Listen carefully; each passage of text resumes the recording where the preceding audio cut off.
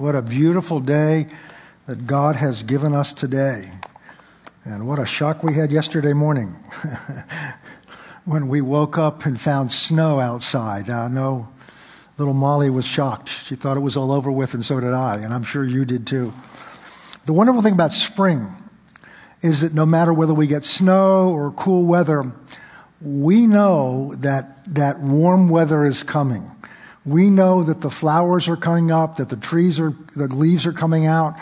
We know that good things are happening, even though in this time of year, March, and then in early April, we think, we can face some cold weather or difficult weather.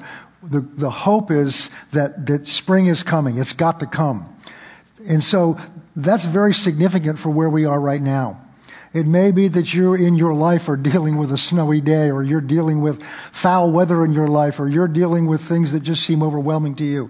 But the promise of the Bible is that spring is coming, that there is a hope coming, that there's a deliverance coming, that there is something that we have to look forward to. And we talked about that last Sunday on Easter, something that we have to look forward to that gives us a hope. And that hope is what helps us to go through the difficult times, and is something to which we attach our faith. So I want to encourage you in that this morning. And she's welcome, and so glad that you're with us this morning. And so we're going to do several things before we get into God's Word. First of all, we're going to pray. We've been part of those of you that may not have been tuned in for a while. A number of weeks ago, as a church, we joined an organization or movement called Unite 714.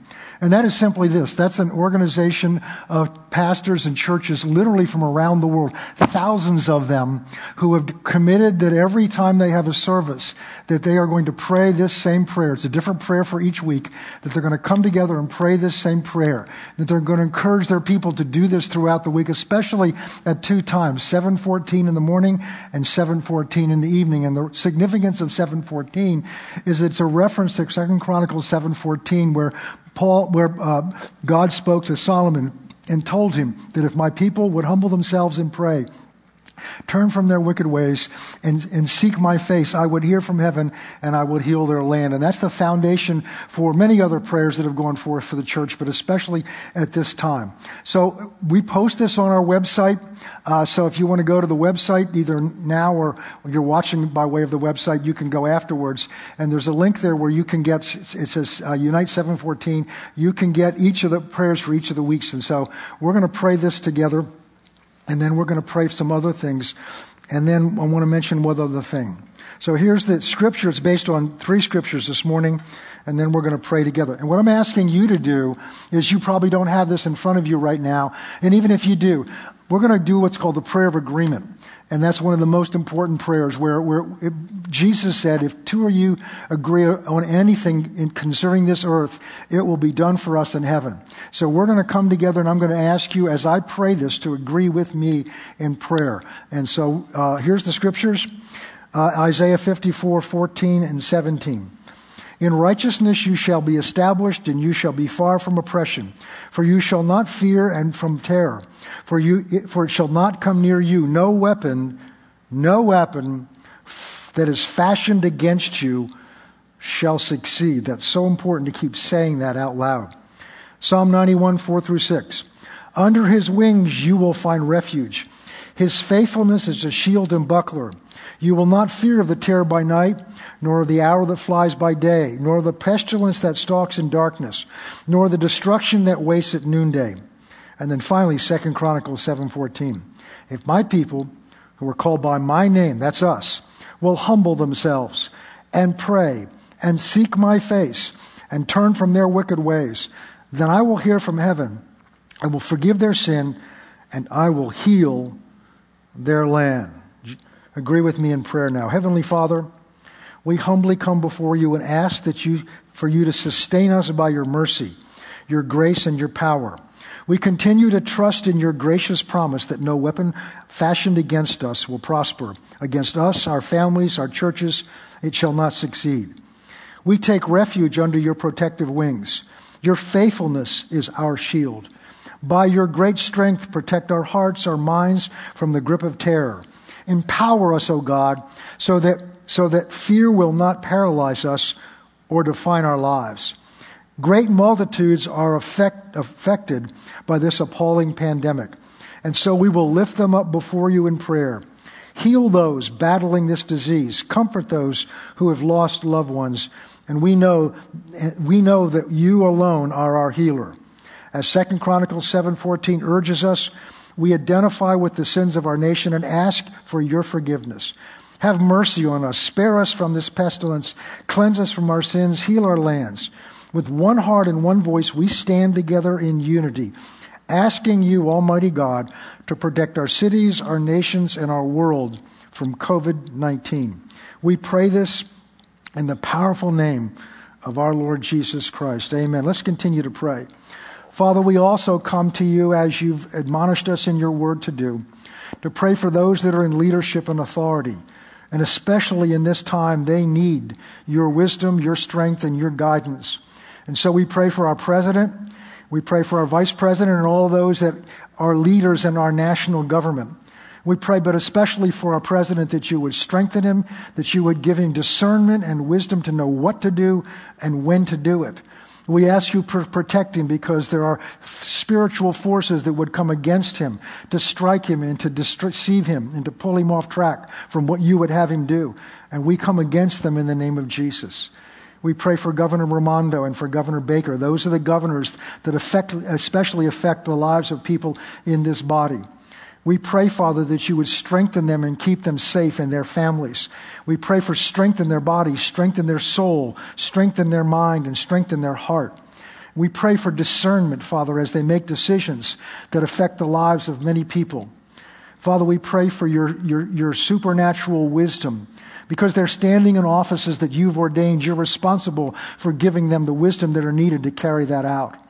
We thank you that you have placed people in their lives that are men and women of God that hear your voice and that are anointed by your Spirit, and you've strategically placed them there to guide and to help them.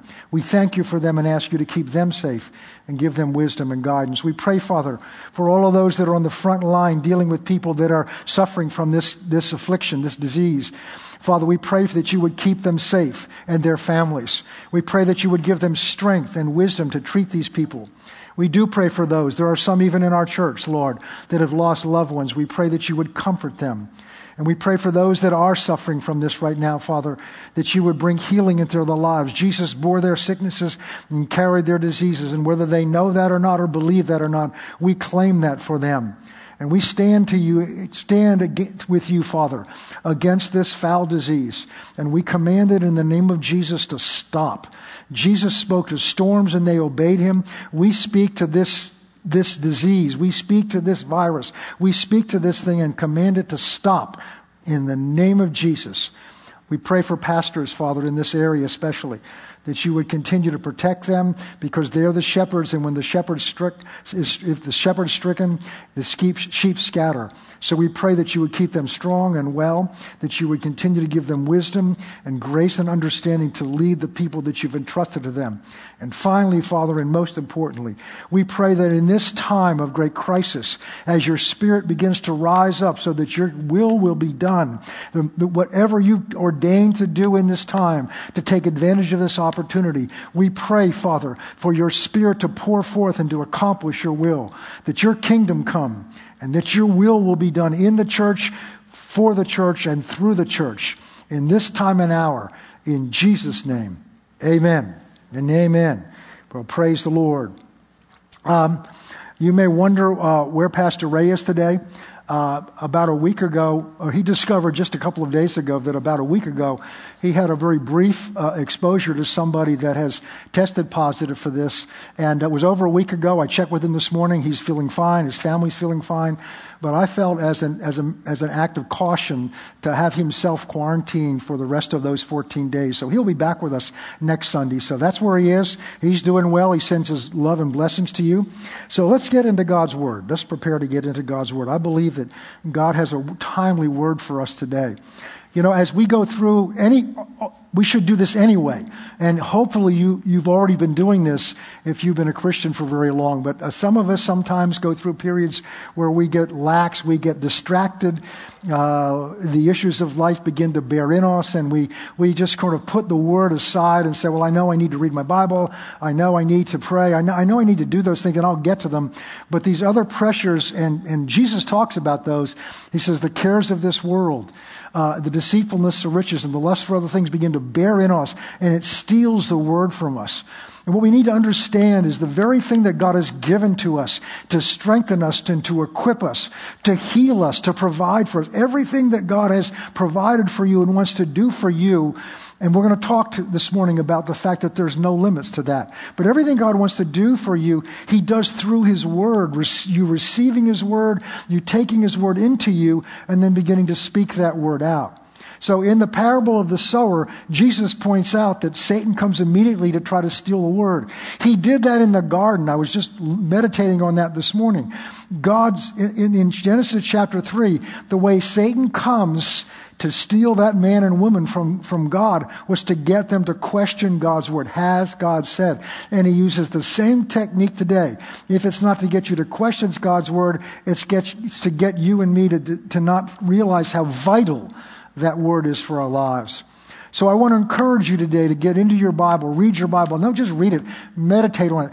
As you eat food every day so that you'll be strong and so your appetite is satisfied. You need to take this word into you, and God's Spirit in you will guide you as to what to turn to. And just begin to read it and let God speak to you from this word. Because the strength that I'm having to go through this time and to lead this group, this fellowship through this time is simply coming from the word of God that I have been ingesting and continue to ingest. I ingest it. I take that word into me, meditate on it so that I can bring it back to you when I come before you on Sundays. Also, one thing I did forget to mention, what I've decided to do is to take our every Wednesday night, at least for a foreseeable future, and use that as a prayer night. We do that the first Wednesday of the month, but every Wednesday right now because prayer is so critical and so important. And I would encourage you to gather together with your family and begin to pray for the things that are of concern to you. You need to begin to pray. It's the Word of God and prayer that will bring us through this. And it's not just bring us through this. God's goal for the church in this crisis is not just that we survive. Because if we just survive, then Satan's won. Because there's a purpose, there's a mission that God has for the church in this hour. For this time, God has ordained for us to be here, and you to be here at exactly this time. And God wants to use you personally. He wants to use us as a church together. And in order to do that, our goal cannot be just to survive, but to overcome. Jesus said when He's coming back, this is in the book of Revelation, to the 7 different churches in the book of Revelation. Each one of them says, to him who overcomes, and then there's a promise. So there must be something to overcome. Well, we have things to overcome in this day and hour. So God has put us here as a church to overcome, so that through the victory of our overcoming, God can use that as a witness and can use that as a testimony to influence the lives of many people out there who are open right now, who don't know Christ, who don't know God, who've not turned to Him because they don't know who He is. And through you and me, He wants to be a witness to them, to draw them into the kingdom of God. I'm believing that we are at a time when there's going to be an enormous outpouring of the Spirit, so that there'll be a great, mighty harvest before the end comes, and that's not long from now. So this is urgent, this is important, and I hope you realize the importance of this time. So let's pray as we get into God's Word. Father, we thank You for the things that You've already done. We thank You, Father, that at this time and hour, You have seen to place each one of us here, where none of us are here by accident at this time. And Father, because You placed us here, You will be faithful, and You are faithful, to give us everything we need to strengthen us and to protect us so that we can do what You put us here to do. Help that path to be clear to each one of us in our personal lives, in our families, as well as together as a body of believers here at Faith Christian Center. And now as we turn our attention to the Word, Father, we thank You, we put our trust in You. The 2 things You've given to Your church is the Word and Your Spirit. And so the Word of God we're going to declare today, the Word that I have put in my heart and meditated on, I'm trusting You to bring it forth by the Spirit of God. And my prayer today, Father, is that everything I say will be your heart and your words under your anointing, because my ideas and my words can do nothing. But it's your words, it's your principles, it's what you have to say to us today that are spirit and life. And for that we thank you in advance. In Jesus' name, amen and amen. Well, we've been looking for the last few weeks. Last week we took a break because we had a special message for Resurrection Sunday. And we've been looking at who this God is that we serve. And I've got a question for you that I want to ask you as we begin to pull my notes up. And that's this. And I want you to just think about this, because in the time you and I are in, I mean, when we're walking through quote unquote normal times, and I know that, you may have already been going through some storms in your life. But when you're going along with the normal issues of life, we're aware of God and we believe in God. And, most of you that come to church, you believe in God. I'm sure you do. We know. But God's just kind of someone that's out there that we know we need to talk to. We know we need to read His Word. We know we need to do certain things. And then as a result, we have an image of Him, what He's like, which is why we've been talking for a number of weeks now about who is this God we serve. Because what we found out is that you can't know who this God is or what He's like by your own intellectual searching. You can't go to the Encyclopedia Britannica and you can find out what they believe who God is or what He is, but you can't know Him. You can't know who He really is unless He reveals Himself to us. And we've talked about that. But God has given us His Word in order to reveal to us what He wants us to know about Him. And so that's what we've been looking at, and we began specifically to look at how God revealed Himself to the nation of Israel after He brought them out of their 430 years of bondage in Egypt, and God had to reintroduce Himself to His people because they had 430 years of living in a pagan society. And we walked through that process before, and I'm not going to go back over that. But here's my question: who is God to you?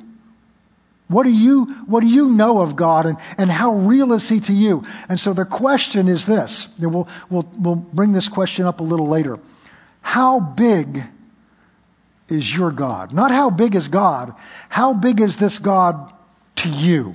And we're going to talk about that today, because in this time of crisis, not when you're sitting in church on a Sunday morning and everybody's got their hands up and saying, "Praise the Lord, great is our God and greatly to be praised." Not then.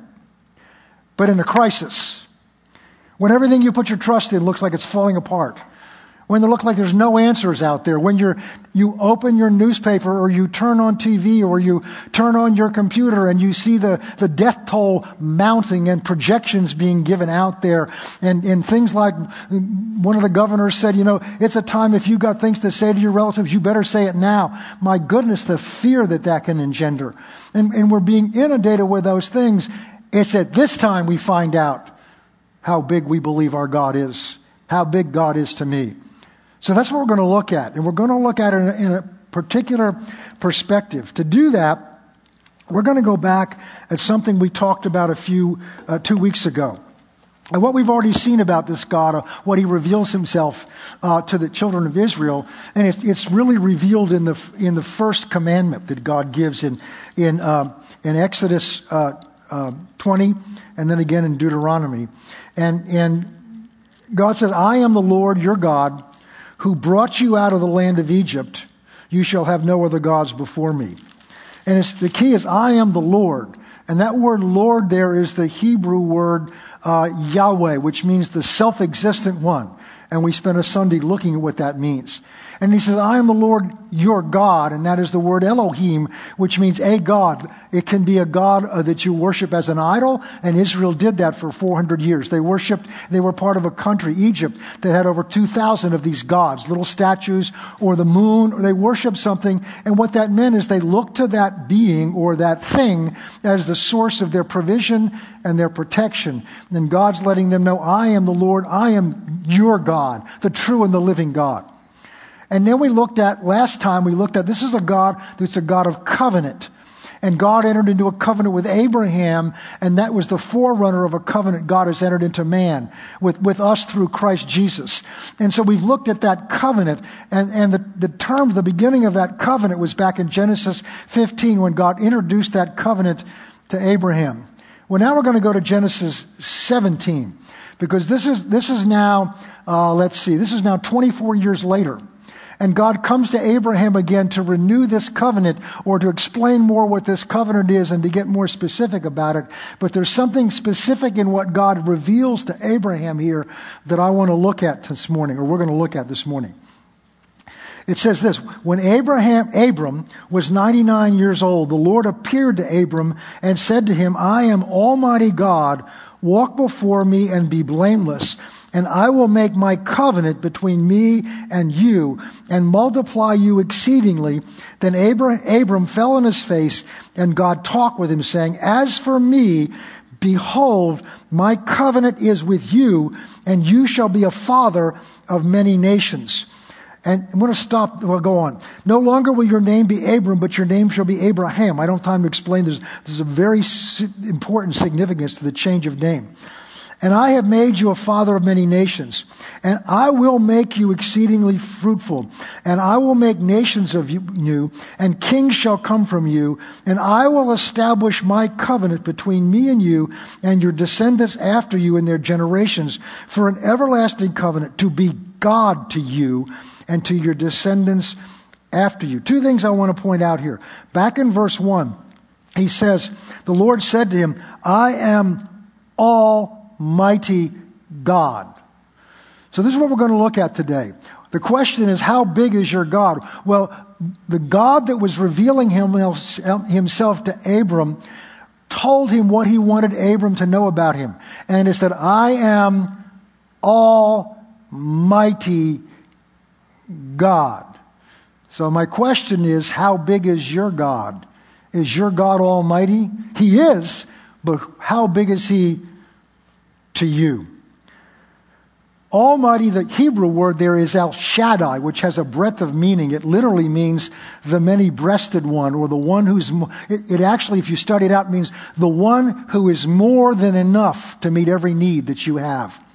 And that's what God is, that's the aspect of God that he's revealing to Abraham at this time. So what that means, he's all-powerful. And that's hard for our minds to grasp.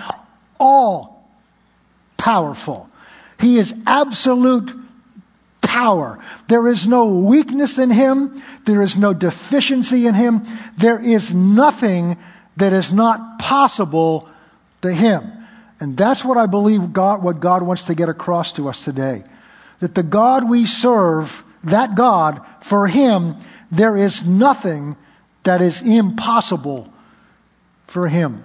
Now, if I were to give a quiz to you and just send that out by email, or if we were here and I asked you this question, almost everybody would, yeah, I believe God, all things are possible to him. But do we really believe that? Because the test of what we really believe is what happens and what we say and what we do in a crisis like this. So we're looking at the context in which God speaks this to Abram. And we're going to look at this in the context of Abram's problem. Because Abram is a problem here. God has told him 24 years earlier, or maybe it's 23 years earlier, excuse me. God has told him 23 years earlier, I'm going to make you the father of many nations. And back in Genesis 15, he says, I am going to make you the father of many nations. And Abram's answer to him is, well, wait a minute. Here's the little problem, God. You seem to have overlooked a little detail. Right now, I'm 75 years old, all right? And that's significant to me because this year I turned 75, all right? And he said, and my wife is 65. I'm not going to tell you how old my wife is. And he said, but not only that, my wife, Sarah's been barren her whole life. She's never been able to produce a child. And you're talking to me about many nations coming from me? God, you seem to have overlooked a little detail there. And then we saw 2 weeks ago, God took him out and he showed him the stars of the heaven and said, so are your descendants going to be. He's trying to expand Abram's vision. And Abrams can't get over the fact that, wait a minute, that's great to have a vision, God, but it's got to start with at least one son, and we can't do that for 3 reasons. I'm too old, and she's barren. So here's an impossible situation.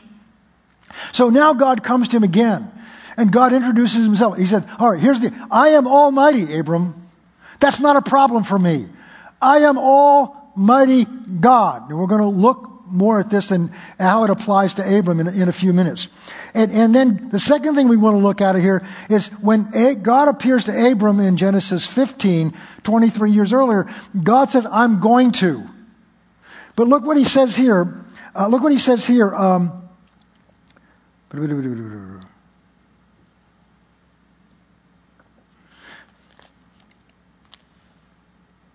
Somewhere he says it. Okay. Well, I lost sight of it. Never mind. God says, as for me, we're going to see that in Romans 4.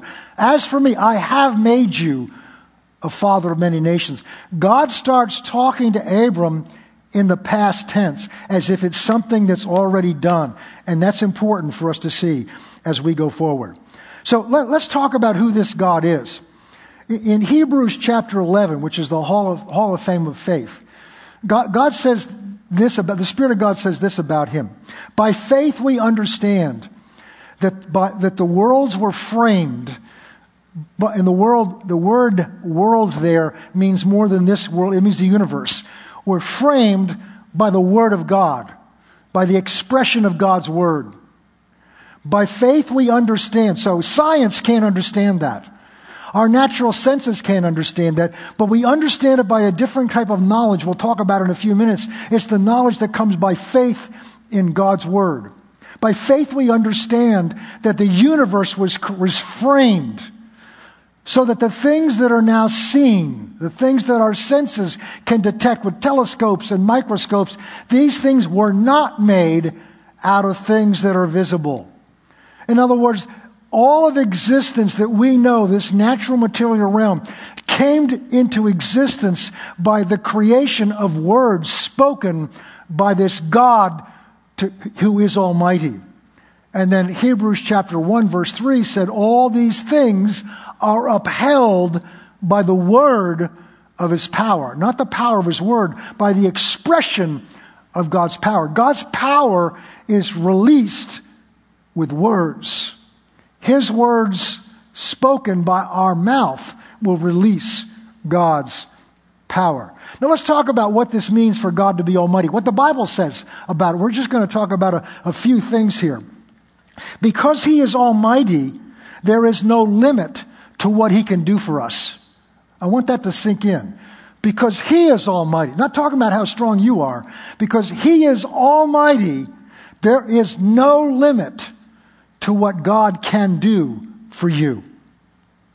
To protect us, to provide for us, or do anything that we need. Now let's talk about some of the impossible things.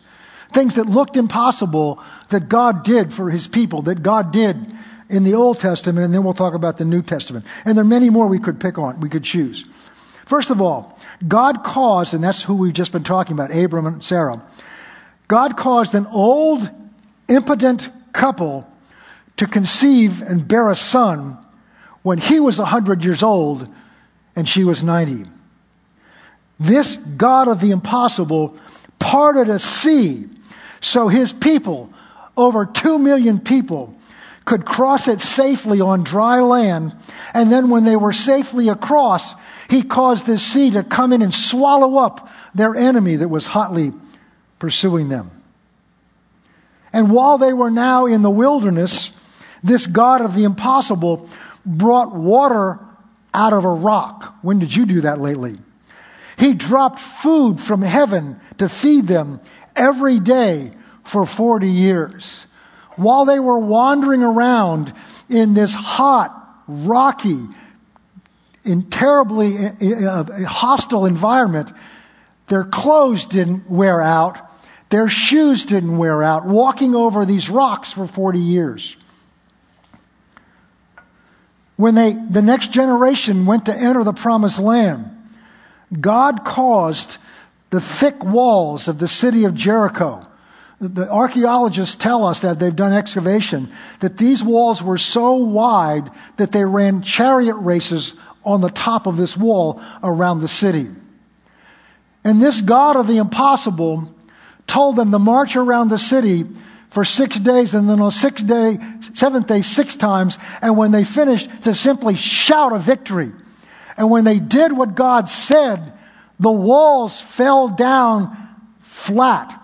And there's some archaeological evidence that the walls didn't fall out, that they went straight down.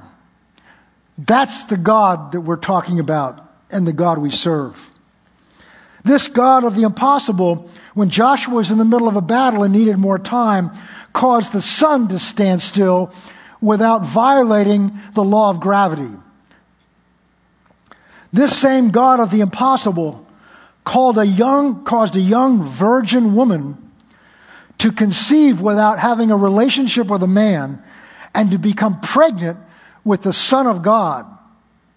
This same God of the impossible caused that same Son, when he was 33 years old and was crucified on a cross and buried in a tomb, caused this same young man to come alive again with a body that was now immortal, that could walk through walls and could just appear in the middle of rooms.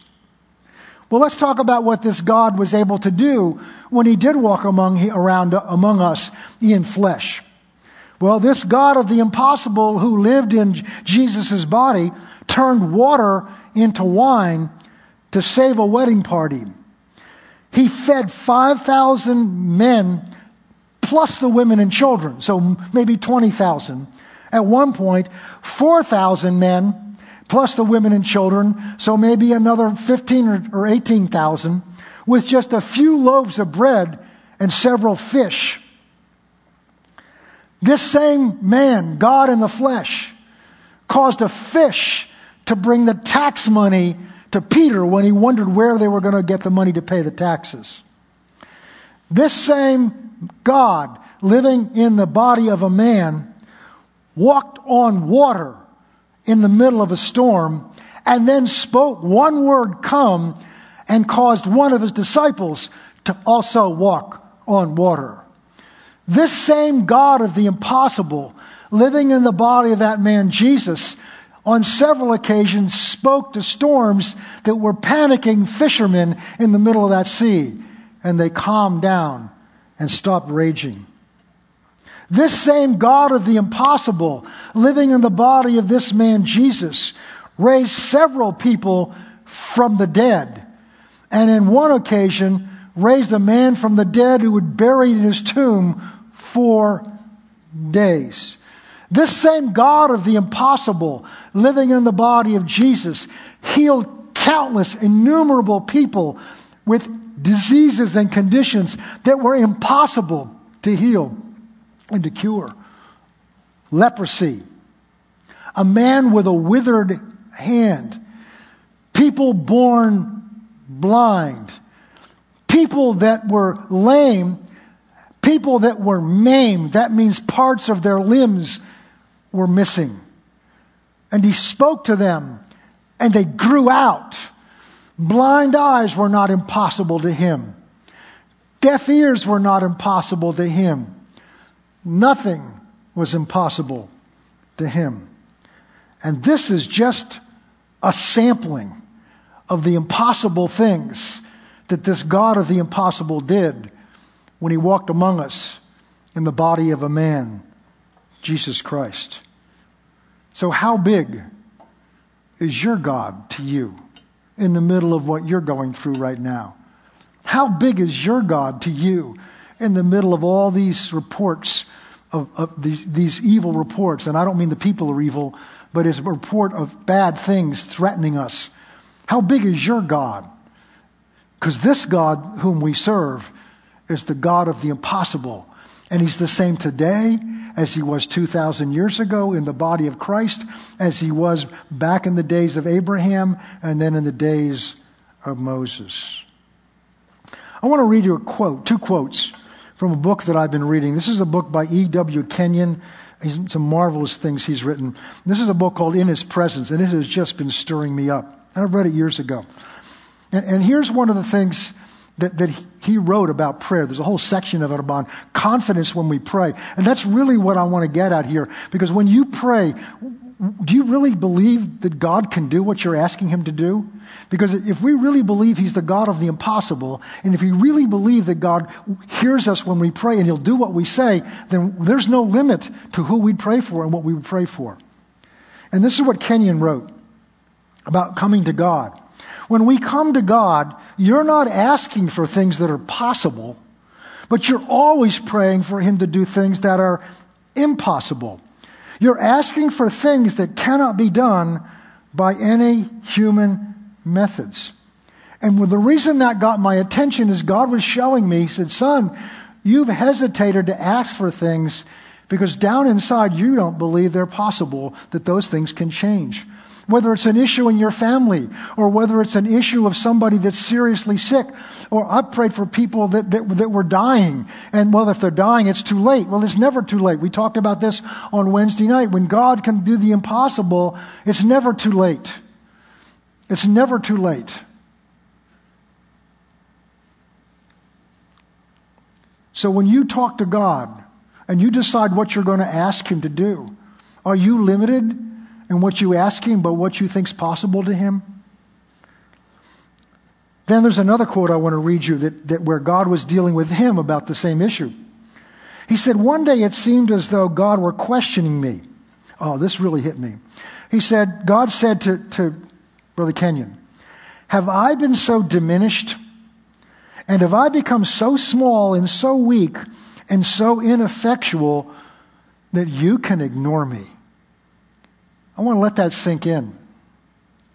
Because if we can go through our days dealing with crisis and overwhelmed by crisis, if we can go through situations overwhelmed with fear, if we can go through situations, I don't know what I'm going to do, I got to call 14 people to find out what to do. If we can go through that and never turn to God who lives in us,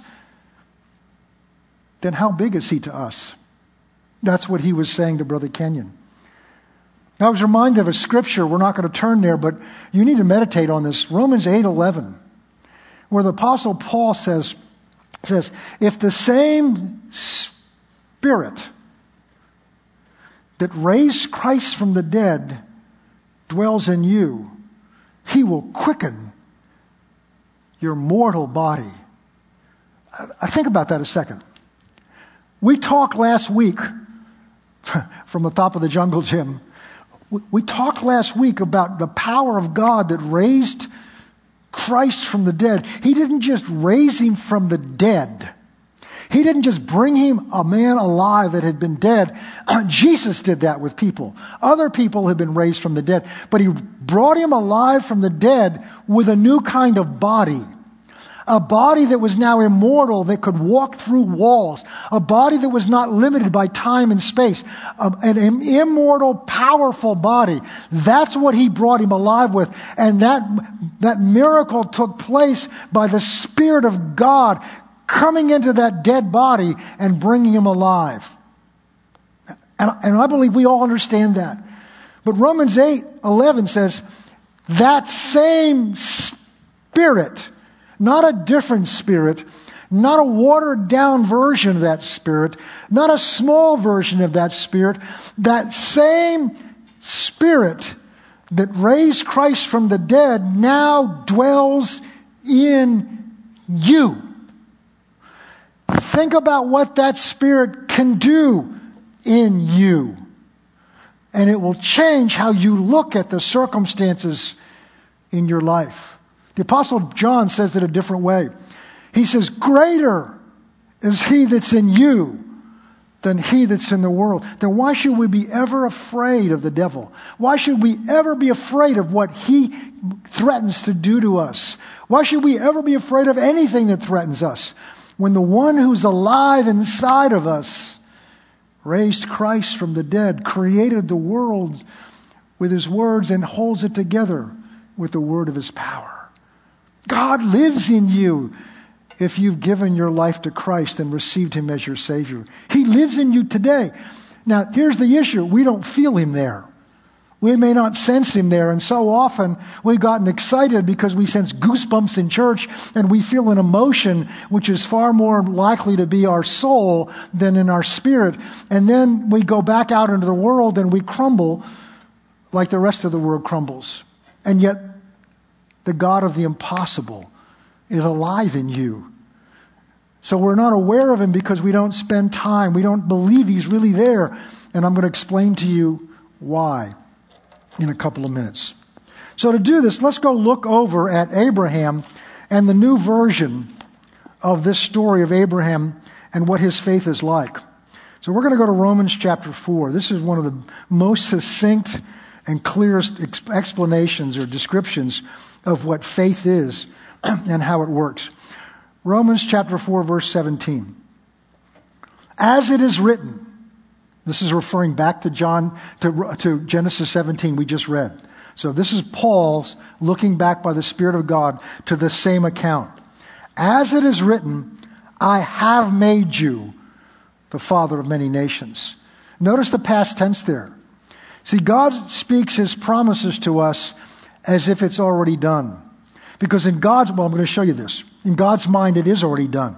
As it is written, I have made you the father of many nations. In the presence of him, the New American Standard says, in the sight of him. So God's saying, from my side, I've done it.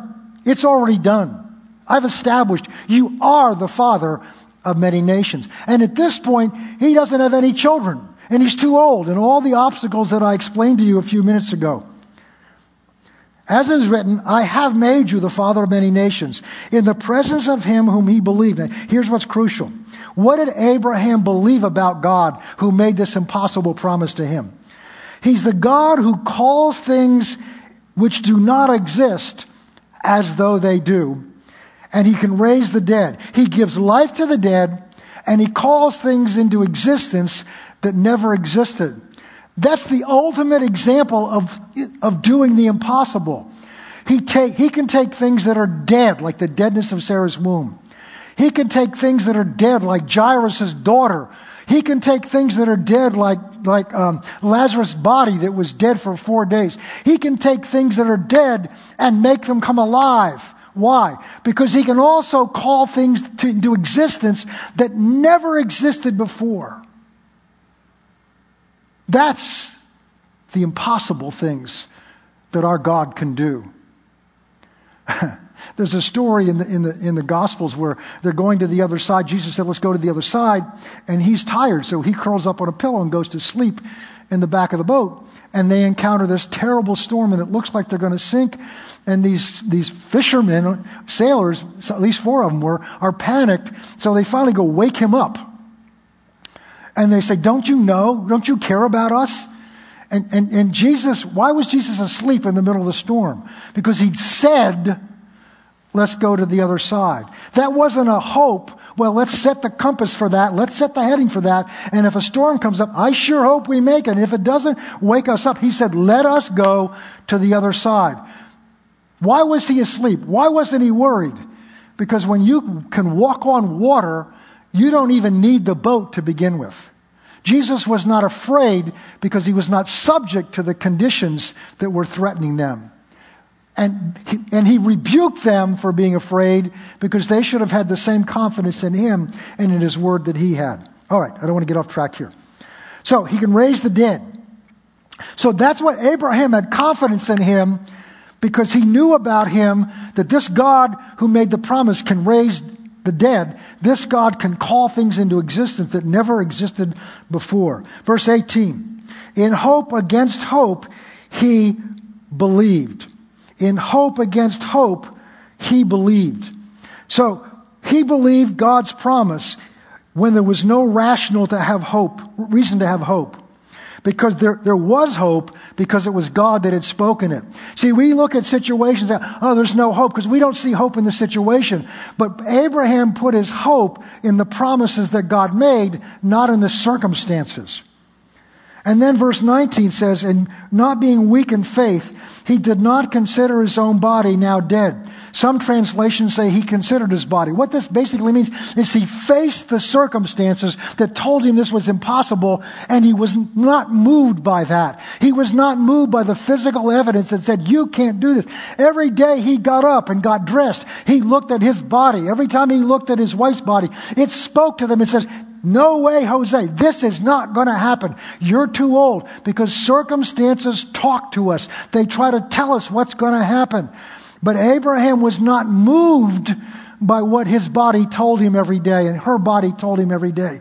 Abraham was moved by the promise God made and the confidence he had that God could do what he said. And as a result, he did not become weak in faith, but considered his own body not dead nor the deadness of Sarah's womb. Verse 20, he did not waver at the promise of God through unbelief, but he grew strong in faith, giving glory to God. Why? Being fully persuaded or convinced that what God promised, he was able to perform. Why was he confident in that? Because he knew this God can raise the dead, and he knew this God can call things into existence that never existed. But what about us? All right, that's Abraham. But what about us, you and me, in this time? Why? I know that, Pastor, but how come I'm not walking in this in my life? Well, because you need to understand this. There are two types of knowledge and two types of truth that you and I deal with all the time. But most of the time, the majority of the time, the vast majority of the time, we're only dealing in one of these realms. And it's sense knowledge. In other words, what that is knowledge and truth that comes to us through our five natural senses, through our sight, our hearing, our touch, our taste, and feeling, I guess is the other one. All right? And then our minds process what this means. So you get a pain in your body, you can feel it, and your mind begins to try to figure out what that means. And then you read that this is one of the symptoms of COVID-19. And now you begin to project in your mind what that's going to mean, and you begin to form pictures in your mind. That's sense, evidence, knowledge. But the Bible talks about a different kind of knowledge. It's revelation knowledge. It's knowledge that comes from God, from His Word, and this is a very different type of knowledge. And so we're going to look at this, and here's the problem. We've developed total trust in our senses and what it means. So you can read God's Word, but when your senses tell you something else, we've got far more confidence in our senses than we do in God's Word. Why? Because we've spent our whole life bowing to our senses and listening to our senses. And there's a place for our senses. When you go out on the street the next time and you see a car coming and your senses tell you that'll hit you, you better not step out in front of it because your sensors are telling you the truth. But when it comes to things God has said that are contrary to your senses, we need to learn to put more trust in what God said than what our senses tell us. So let's look quickly at that. Peter, when Jesus told him to go back out, this is in Luke chapter 6. Jesus had used his boat to teach. He told him to go back out and cast out his nets and to catch it for a big catch of fish. And Peter's answer is, but Master, we've been out there all night. There are no fish there. We just came back from it. There are no fish there. And at this time of day, there should be no fish there. But nevertheless, at your word. So Peter made the decision to not be controlled by what his senses and his reason told him. I know there are no fish there. I've been there. Because Jesus said, go cast out your nets. And he acted on what Jesus said. What Jesus said overrode what his senses told him. And he had an enormous catch of fish, so much that his boat began to sink. We've developed such confidence in our own senses that it controls how we see God. That's why our God is so small to us. Paul calls this the carnal man. And that just means we walk by faith and not by sight. 1 Corinthians 2, verse 12. We're going to turn there quickly. 1 Corinthians 2, verse 12 makes this very clear. And now we've received not the spirit of the world, but the Spirit who's from God, that we might know the things that have been freely given to us by God. These things we also speak, not in words which man's wisdom teaches, but in words which the Holy Spirit teaches, comparing spiritual things with the spiritual.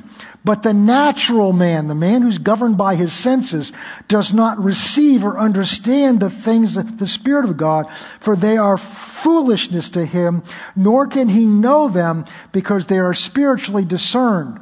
So when we stand up and say, I'm not afraid of COVID-19, I'm not going to do stupid things, I'm not going to go out there and violate what their government's telling us to do. I'm not talking about that. I'm not going to be panicked and I'm not going to be afraid. Why? Because I believe God's word that says no plague can come near my dwelling. The world looks at you and say, you're foolish to trust in words out of an old book when we have natural evidence that this thing could kill you. But this is the natural man, they're foolishness to him. So we're going to move on. So this knowledge is received by faith, not by our senses or our natural reasoning. Again, 2 Corinthians 5:7 says we walk by faith and not by sight. 2 Corinthians 4:18 says we look not at the things that are seen. That's what our natural senses tell us. But at the things that are not seen. For the things that are seen are temporary. That means they're subject to change. But the things that are not seen are eternal. You and I deal with this every day. We're dealing with evidence that's coming at us that's telling us something. Telling us you're not going to make it. Telling us that people are dying out there. And they are. I'm not denying that that's true. We're denying that God's word doesn't have trumpet. God's word doesn't have a greater authority. Last time we talked about this, we talked about in covenant, we used the story of David and Goliath, the famous old Bible story. We talked about David, and David comes out to a scene of battle where on one hill you have the army of Israel lined up in battle array, and on the other hill you have the army of the Philistines, and they're lined up opposite each other with a valley in between.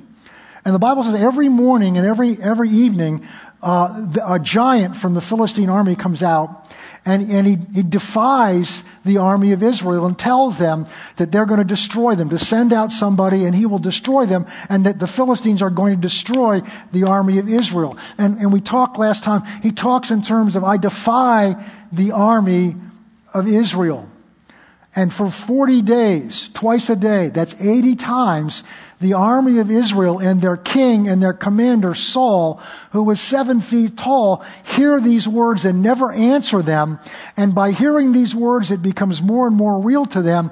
And what that giant is telling them, he's telling them who they are and what they can do and what he's going to do to them.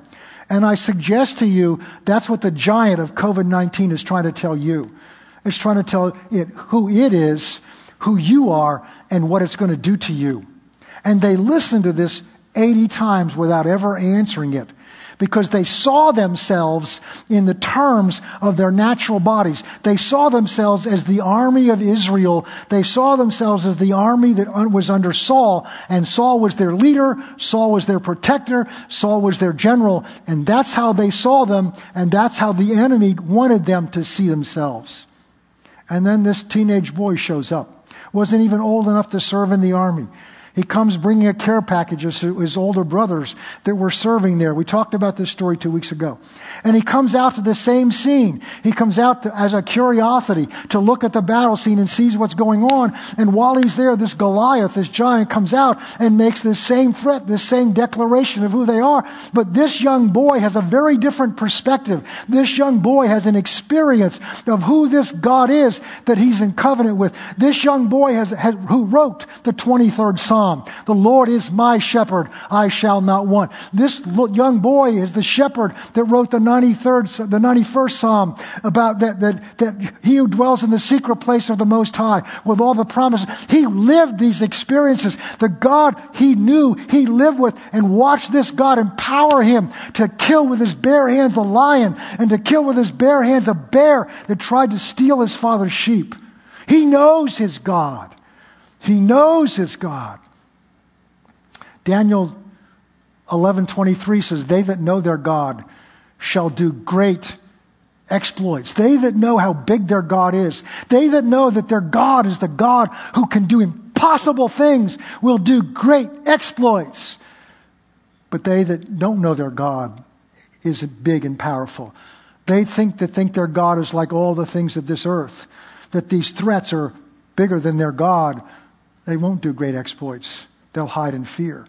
So this young boy comes out and he hears the same threat, this same enemy come out and say, you are just the army of Israel and I come to defy you. But he looks at this giant in totally different terms. He looked at this giant in terms of the God of the impossible that he's in covenant with and he's seeing work in his life. And he says, who is this uncircumcised Philistine? Basically saying, who is this giant? I don't care how big he is that has no covenant with God. Who's he to defy the armies that's in covenant with the God who does impossible things? The God who used my hands to kill a bear and to kill a lion, my bare hands. The God who parted the Red Sea. The God who destroyed Egypt's army in that same sea. The God who brought water out of a rock. The God who fed his people for 40 years with food out of heaven. That God. Who is he to defy this God of mine? David knew his God was the God of the impossible. So I want to close by looking at Psalm 91 through this insight. David, this King David, saw this threat through the promises of an almighty God, while the army of Israel held back in fear because they saw their enemy through their natural senses and their natural reasoning. Psalm 91, written by this little boy, this teenage boy. He who dwells in the secret place of the Most High shall abide under the shadow of a God who can do some things for you, but you never know because COVID-19 is too big for him. No! Who shall abide under the shadow of the Almighty. I will say of the Lord, He is my refuge and my fortress. What you say is so important. The words out of your mouth, what you say. David answered Goliath. Goliath told him what he was going to do to him, and David answered him by telling Goliath what he was going to do with him. When you get threatened by the reports of COVID-19, speak to it. I know it's foolishness, but we saw in 1 Corinthians 2 that the things of God are foolishness to the natural man. But they're the wisdom of God. They're the power of God. Speak to it. Say, no, it's not going to come near my dwelling. Go on. Verse 3. I will say to the Lord, He is my refuge, my fortress, my God. In Him I will trust. Surely He shall deliver you from the snare of the fowler, from the perilous or threatening pestilence. If there's any time this was ever appropriate, He shall cover you with His feathers. That's like a mother hen covering her chickens to protect it. And under His wings you shall take refuge. His truth, His word, shall be your shield and your buckler. You shall not be afraid of the terror by night, nor of the arrow that flies by day. Listen to this. Nor the pestilence that walks in darkness. This little microbe that we can't see is a pestilence that's in darkness to us. Nor the destruction that lays waste at noontime. 1,000 may fall at your side and 10,000 at your right hand. In other words, it doesn't matter what the statistics are, what the projections are. God's word says, regardless of what happens to them, His promise is that it shall not come near you. So don't be moved by what's happened. I'm not saying don't care about them, but don't project what happens to other people is going to happen to you, because that's not what God said about you. Only with your eyes will you look on and see the reward of the wicked. Because you have made. See, this is what you've got to see. God's done His part. God said it. God's established it. God said to Abraham, as for me, as far as I'm concerned, I've already done this. He told Joshua, see, behold, I put the city into your hands. God declares, because in God's mind it's already done. From God's side it's already done. Well, how come we don't see it? Because we have a side to play. We have a part to play. We have to receive it by faith and then begin to act as if it's so by words of our mouth. Only because, verse 9, because you have made the Lord who is my refuge, even the Most High, your dwelling place. That's what we have to do. We have to make Him our dwelling place. No evil shall befall you. no plague shall come near your dwelling, your house, this dwelling. No plague. Now, is God greater than... But here's the issue. Let's go back to verse 1 and 2.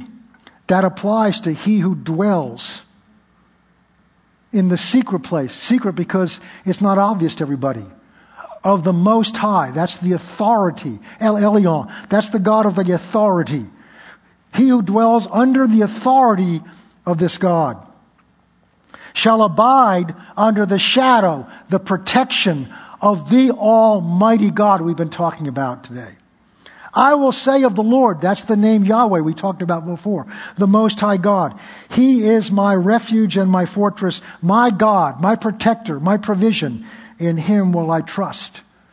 So this protection, this supernatural almighty protection that we love to read, it only will work in our lives if we operate under verse 1 and 2. It's a conditional. God's done it from His side. It's not, I hope God's saying to us, please, I'm pleading with you. Come dwell with me. Come dwell under my protection, under the protection of my word and my spirit. Begin to see me for who I am. I am almighty. I'm more than enough. That's what El Shaddai means. I am more than enough to take care of you. Begin to dwell. In order to dwell somewhere, you've got to trust in it. You've got to trust you're safe there. Our home is our dwelling place. It's where we dwell safely. God's saying, dwell in my presence. That's by in His Word. This is not a casual reading of God's Word that can do this. You have to begin to put this in your heart. John 15:7, Jesus said, if you abide in me and my words abide in you, you will ask whatever you wish. And that word ask actually means demand, and it shall be done for you. Where are you abiding? What are you abiding in? These are amazing promises of protection. Amazing promises of protection. And we can read them and feel comfort. But in order for them to truly protect us, we have to be doing what it says. God's done His side. He's waiting there for you to just enter into this by dwelling. But we've got to begin to see that time with Him, time in His Word, is far more important than watching the latest statistics in the news to find out what's going on. That's sense evidence knowledge. That's not going to help you. That's not going to protect you. That's not going to deliver you. That's not almighty. But to spend your time in what is almighty and what will bring this protection and what will be this benefit. And it requires changing your habits. It requires developing a discipline. But as you begin to do it, you begin to experience what I am, that this word becomes alive in you. It's a strength that rises. Why? Because if the same Spirit that raised Christ from the dead dwells in you, He will quicken your mortal body, make your mortal body alive. We're going to end now. I want to encourage you to meditate on these things. Take this psalm and slowly go through it and digest it. But as we prepare to close, these promises that I've been speaking to you, God is like this for everybody. God is almighty to everybody that will come. But the only way you can come to Him, according to the Bible, is through Jesus Christ. Jesus said, I am the way, I am the truth, and I am the life. In order to come to the Father, you have to come through me. If there's ever a time you need to make sure that you're in the Father's family, if there's ever a time you need to make sure that you're right with Almighty God, it is now. It is today. And you're not made right with Him by all the things that you do. You're made right with Him by receiving Jesus Christ as your Savior and putting your life into His hands to be Lord.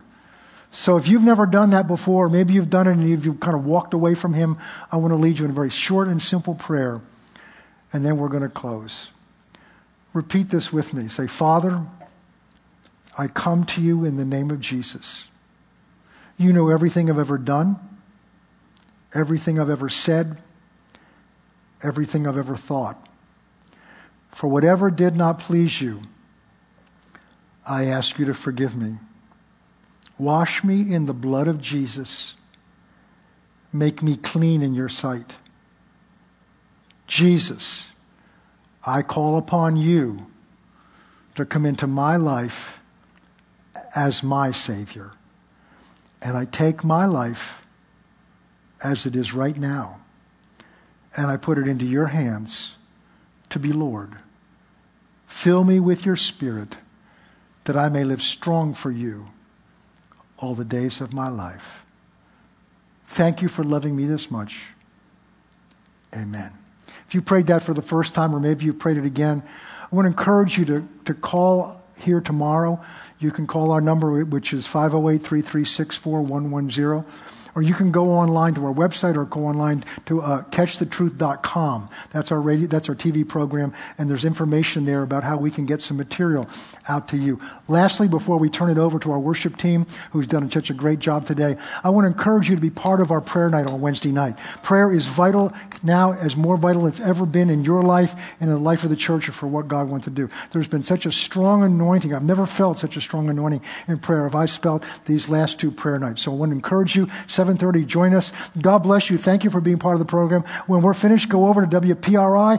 We're on there with a special message that I sat down and brought and recorded. So God bless you. Let's close with a little bit of worship. Thank you.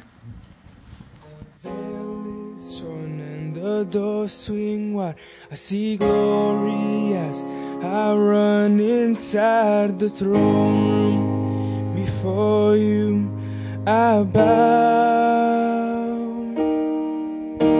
The veil is torn and the door swing wide. I see glory as I run inside the throne room. Before you I bow. The veil is torn and the door swing wide. I see glory as I run inside the throne room.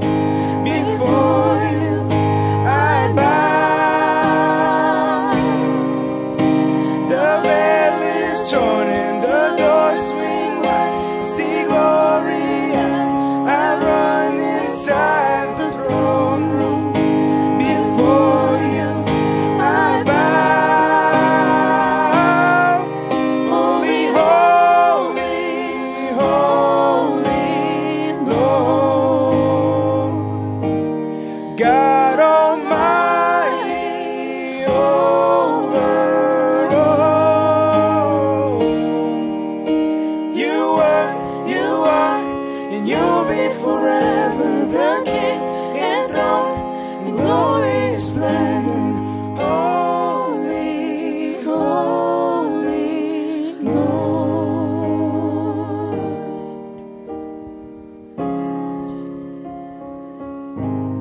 You're so holy, Lord.